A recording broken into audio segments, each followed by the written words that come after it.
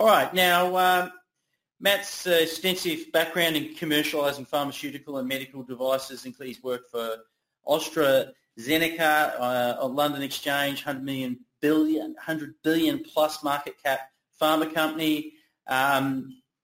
Today's going to be giving us a general business update on neuroscientific biopharmaceuticals, the stock code NSB, if you want to put that into your watch screen. Their NSB's in drug development. It's focused on developing novel peptide-based pharmaceutical drugs. NSB leads drug candidate called Eptin-B is currently being developed as a treatment for dementia and Alzheimer's disease. Obviously, an area with a huge amount of scope and a really big problem that needs to be solved and worked upon. So, Matt, thank you very much for joining us today. Cheers. Thanks, Patrick. And it's a pleasure to present Neuroscientific to you all this afternoon and in the morning for all those in WA. We're a drug development company, as Patrick just introduced us as. We listed on the ASX in the middle of 2018 via an IPO raising $6 million, which gave us the funding to develop our lead compound, which we're working towards through completion of phase 1 clinical trials. We have a pipeline of other potential therapeutic candidates as well, with strong IP protection across multiple markets. Our share price has been relatively stable given the turbulent markets that we've currently experienced due to COVID-19. And our largest shareholder is Macrae Investments, who also cornerstoned our IPO. They're also our founding investor, but they're probably more widely known as being the private investment vehicle of the Clough family, who are more widely known as being Clough Engineering. So just a quick overview of what we've done since we listed, and I could probably spend the next 15 minutes just on this slide alone. But essentially, it demonstrates the execution of our strategy in demonstrating the safety of our product and working towards completion of our safety and toxicity program that will allow us to begin clinical development, starting with phase 1 clinical trials, and also developing our data set beyond what we listed with the pre-existing data and going into places that we haven't taken it before, such as looking in treatment of spinal cord injury and also as a viable treatment for multiple sclerosis. And we've also built on a foundation of data that was in ophthalmology that we've subsequently had some positive results flow through, where we've really solidified that as a parallel indication to our lead indication, which is Alzheimer's disease. So our leadership team, we're led by Brian Leedman, who is our chairman and very experienced, highly experienced across corporate markets, so including, and also Anton Uvarov, the other executive director, who's a good mix of technical skills and corporate market experience and commercialization experience. I'm more on the technical side myself and commercialization. We also have Stephen Quantrill, who is highly experienced financial and corporate advisory experience as well, but is the executive chairman of Macrae Investments. So our focus here on listing, and while we have the potential to go beyond these indications, which I'll talk to later on, our current focus involves two markets. The leading market being in Alzheimer's disease, which most will know is a huge market, and there's a large lack of treatment options given there's been many years of fundamental research that's been done in a very narrow space that's hasn't translated into any viable treatment options that are disease modifying yet. But it's a very large market that is growing in the Western world, and there is a need for disease-modifying drugs, and we're nicely positioned to tackle that. The other market that we are looking to service are conditions that affect the optic nerve. And the optic nerve is the conduit that takes information from your eye to your brain, and is also obviously made up of nervous tissue. And while there's many diseases that affect or cause degeneration of the optic nerve, one of the biggest is glaucoma. And damage to the optic nerve usually results in permanent loss of vision, So there's a huge number of people that suffer from diseases like glaucoma that we think we have the opportunity to actually provide another treatment option in the future. So our lead candidate is called EmptinB. It's a compound that is actually modelled on a large protein that's part of your innate immune system that circulates and is produced in response to damage to nervous tissue. We've actually copied a section of that protein and then we've made it into a druggable compound. The compound targets a receptor that exists on the outside of neurons, which are nerve cells of the brain and the spine. It's a highly expressed, well-known receptor. But where our particular drug binds that receptor, it actually acts as a neuroprotective compound and also stimulates regeneration of those cells if they're in a state of decline. And that activity has actually been demonstrated by metallothionein. We've copied it and enhanced it. Metallothionein is a very complex protein that's so far not been able to be reproduced synthetically. Our compound is a fully synthetic version of a particular component of that protein. We've validated EmptinB across a number of preclinical in vitro models, and obviously they've been successfully repeated, and also animal models in specific disease states. Now, the compound itself has the potential to be able to treat multiple diseases and gain multiple indications, and that is due to the fact that it targets a receptor that exists on the outside of nerve cells, as opposed to a drug that would normally be developed to target a particular process in the disease. We're going outside of that, and ours is acting to stabilise cells. So it's more of a neuroprotective and compound. So a bit more on the actual evolution of how we came about it, and how EmptinB came to be. Metallothionein is highly complex, which you can see from its structure.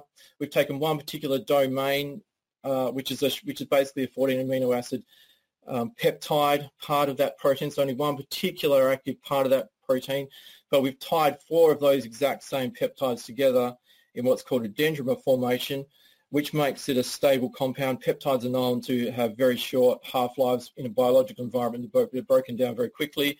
Ours actually has a profile that's stable over a 24-hour period. Now, just to give you a brief, really simplistic view of how EmptinB actually works, within this animation you can see these are healthy representations of brain cells, brain neurons functioning, signalling away, sending their messages to the next one. When they become damaged, those signaling processes do retract, and then they go into a state of decline. But when EmptinB is administered and it associates with that receptor on the outside of those neurons, it stops that state of decline and basically regenerates the cell to become a healthy signaling neuron again. Does that through stimulating downstream signaling molecules that are, again, we're just hijacking a part of the actual immune system, a function that already pre-exists. We've just made a compound that basically takes that same process, but let me get past that.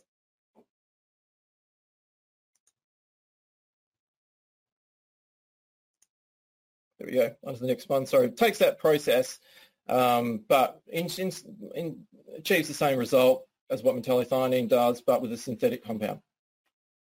So on to our preclinical data and what we've achieved to date. We've been able to demonstrate survival across numerous types of brain cells that have been taken from different regions of the brain and specific disease models where you've affected the survivability of those cells, and we've been able to treat them with EmptinB and bring them back to different, basically above 90% rates of survival. And we've also been able to repeatedly demonstrate that axonal regeneration where, again, across different types of brain cells, but also in nerve cells taken from different injury models, notably spinal cord injury model where you've damaged those cells in animals and then been able to treat those cells and get significant regeneration of those axons. The particular model that we did treat them in, EmptinB actually achieved the longest growing axon that's ever been achieved in that model. And also some more functional studies, which are very specific disease models. We've conducted a large-scale animal study in transgenically modified Alzheimer's mice. It was done by the Florey Institute and the Menzies Institute, where we were able to slow the decline in memory by more than 80% in the treated mice in comparison to non-treated. And also in the multiple sclerosis model, where we were able to demonstrate the activity of emptin B in the process of what's called remyelination, where myelin is a protective and almost like a sheath that sits around the outside of axons to make them more efficient. In diseases like multiple sclerosis, you get a breakdown in that sheath and then you get damage done to the axon. We were actually, with emptin B, being able to fix the process of demyelination by increasing the number of cells that contribute to stabilizing and providing that myelin sheath. So into our other indication, which is ophthalmology. Now we do our ophthalmology studies are all done with our partner, the Lions Eye Institute, done here in Perth, where we're based.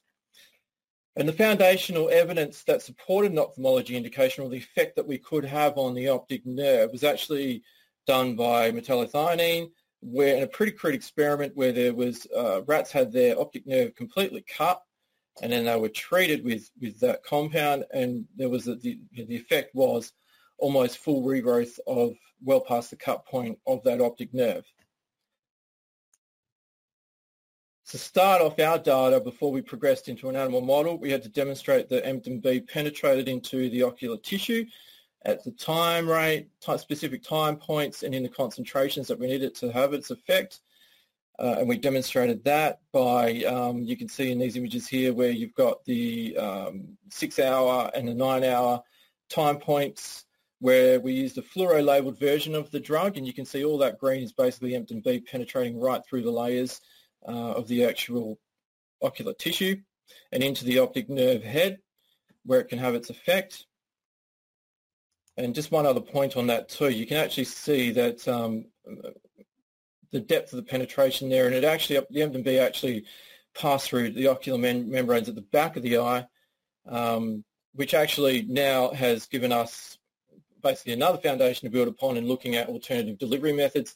Being a proteinaceous product, we have to inject it, intravitreally inject the drug during our ocular studies. But this data here, being the first we produced for tissue distribution of the study of the drug, now we can look at alternative delivery methods, and one of those is actually looking at eye drops and things like that, where less invasive delivery methods due to the actual nature of its distribution in the ocular tissue. So from that rabbit study, we progressed into the glaucoma pig model, and this quite significant results that we achieved here, because this model is it's an acute glaucoma, increased ocular pressure glaucoma model, and it's quite a severe model replicating human pathology of glaucoma, but there's only a very short treatment window of 6 hours or so for the drug to actually work. And what we achieved is stabilization of the actual optic nerve, protection of the optic nerve, if you like. And that's shown by specific biomarkers that indicate neurofilament, stabilization of neurofilaments and internal cell structures that are identified and well known in ophthalmology as being markers of degeneration. Now, we were able to stop that degeneration. And in the next slide, I'll show you more. Demonstrates across basically a number of those biomarkers where you can see the difference in the treatment and the non-treatment through those cells being tagged with a histological marker. You can see the resolution difference, which shows up with emptin B being quite strong, and then the non-treatment where the damage was done, there's not a lot of markers there, which indicates that there's the damage that was actually done. So part of our strategy in successfully executing and being able to carry out the experiments to the high level that we need to is partnering with international organisations, all the best organisations that we can find, ophthalmology being Lions Eye Institute, but we also have partnered for our safety and toxicity studies with Covance, one of the biggest contract research organisations in the world, who have a hand in the top 50 drugs on the market. Covance have had something to do with getting safety studies independently done. We also, our manufacturing of our product is done by LMAC, another large-scale partner. They're a contract manufacturing organisation. And we've also used Mitsubishi and their investee company PeptiStar as a manufacturer as well. We recently partnered with those guys. But we have multiple avenues where we basically outsource our research and our manufacturing to the best companies to do the work, which gives you confidence to investors that the independent studies are being done, and also they're being done by the best in the industry. So our business model is that we've always positioned ourselves as developing our lead compound as a favourable out-licensing product. And in doing that, we see ourselves as post early stage, some early stage data in the clinical phase, that we'd be nicely positioned to be out-license a product for further development via a bigger biotech or bigger pharmaceutical company. And as you can see from this data here, there's active investment still ongoing in that realm. Neurology is a growing segment of investment for pharma, and there's still many pharma that are still actively investing and looking for assets to add to their neurology portfolios. So our development schedule, well, we really are focused on getting the MDB safety and toxicity studies completed so that we can start our phase 1 clinical studies by the end of this year. But there's a lot to be done. We're about 75% of the way through that program. It hasn't been, well, we haven't had setbacks, we've had delays, and we've overcome those. Drug development is always a process where you really, you really don't know what you've got till you start the work, and little things pop up that have to be overcome, but nothing that we've seen so far has indicated that, that we're going to have any major problems heading towards our phase 1 clinical studies. We'll further develop our the compounds studies in neurodegenerative indications, and in parallel, we'll also keep on developing the ocular indication towards clinical trials, and we're also doing some further efficacy studies in that realm as well to prove up across other types of conditions that affect the optic nerve, to further validate that efficacy potential as a viable ocular treatment compound. And that's it. Thanks very much. Beautiful. Thank you very much, Matt. Great presentation. If anyone has got any questions, please put them through. I'm just going to share a link with everyone for next week's presentation. If you would like to come along and just to have us book you in, just type yes into the chat box. Otherwise, I will share a link with you on next week's presentation, and you can dial in there. For anyone that wanted to come along to, anyone that wanted to receive the prospectus, for Manuka, you just need to type in IPO into your chat box, and we will email you it through the prospectus. And I think as the company intends on closing it this week, it is being very well received to the market, very interesting opportunity there. So if you want to get access to that, type in IPO. We can go to the link that I previously shared and pick it up from there. Any questions, please put them through. Let me just drop down here. Okay. What is the timeline if all goes well for a marketable product? That's from Stephen. We'd be looking at now, if for an actual indication as a compound to treat an ocular something like glaucoma, an ocular indication, you'd be looking at a sort of a 5-year period. Neurodegenerative indications obviously are a lot longer because the patient groups take a lot longer to recruit, and those studies just generally take a lot longer to actually execute on. So you'd still be looking at sort of maybe a more of an 8-year to 10-year period of time for the neurodegenerative indications. Beautiful. Jeff's asked regarding how well you're funded and positioned regarding funds, citing current turbulent market conditions, COVID, although at the moment the market's not really being turbulent, but that's all changed quickly. Do you just make a comment, Matt, on funding? Yeah, no, we're still well funded. We haven't been back to the market to raise any capital yet. We've still got a healthy cash position of around $4 million in the bank. So we're doing quite well, and that's more than enough to get us to achieve exactly what we need to achieve in the next 12 months. Yeah. Jenny's asked, have you been affected by any operational shutdown during COVID? No, luckily enough, other than some logistics challenges in the department of getting things in and out of Australia. Luckily our research partners have all still continued. Some of them, I suppose the effects have been that they may have slowed down a little, but they haven't completely stopped, which was the big fear. Especially Covance, where our safety program is happening in the US, and there was there was the threat that facility was going to have to pause for a little while, but that didn't end up happening, and they continued on. So not as yet, and looks like we're through the worst of it. So we don't expect any actual huge problems